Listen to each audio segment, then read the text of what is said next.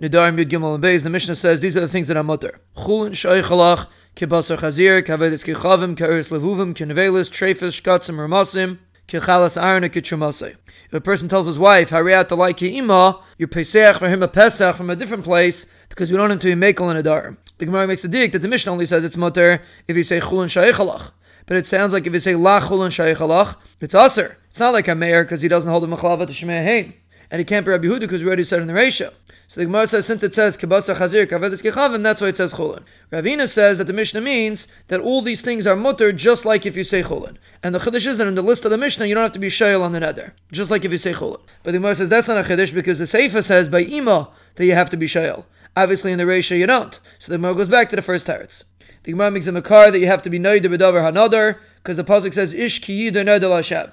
And even though it says lesser isser, that's coming to say a different thing for the Mishnah in Shvuis that what's considered an isser Matera, someone says he's not going to eat meat and drink wine today, like the day that his father died. The Gemara says in Abraisa, Hariyat alai kibasar ima, it's loyer maklum. And in our Mishnah you have to be shayla.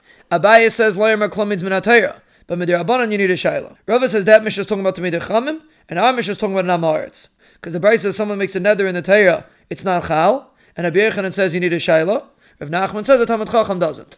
The Gemara makes a Braisa, a person makes a neder in the Torah, it's not chal. But if he says mashakasaba, it's chal.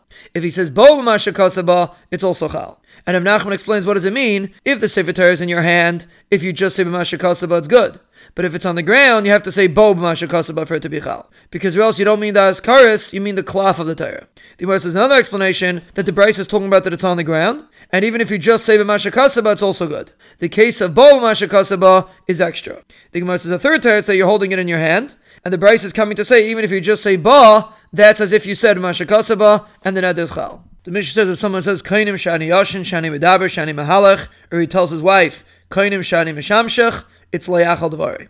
The Gemara makes a machlek as a person says kainim einai b'shina hayoim if I'm going to sleep tomorrow. If Yehuda Merav says he can't sleep today because we're afraid he's going to sleep tomorrow, and if Nachman says we're not afraid, and if Yehuda's Maida, if he says kainim einai b'shina lamachar, if I sleep today, then he's let us sleep today because we're not afraid that tomorrow he's going to be over because over there it's going to be an isser.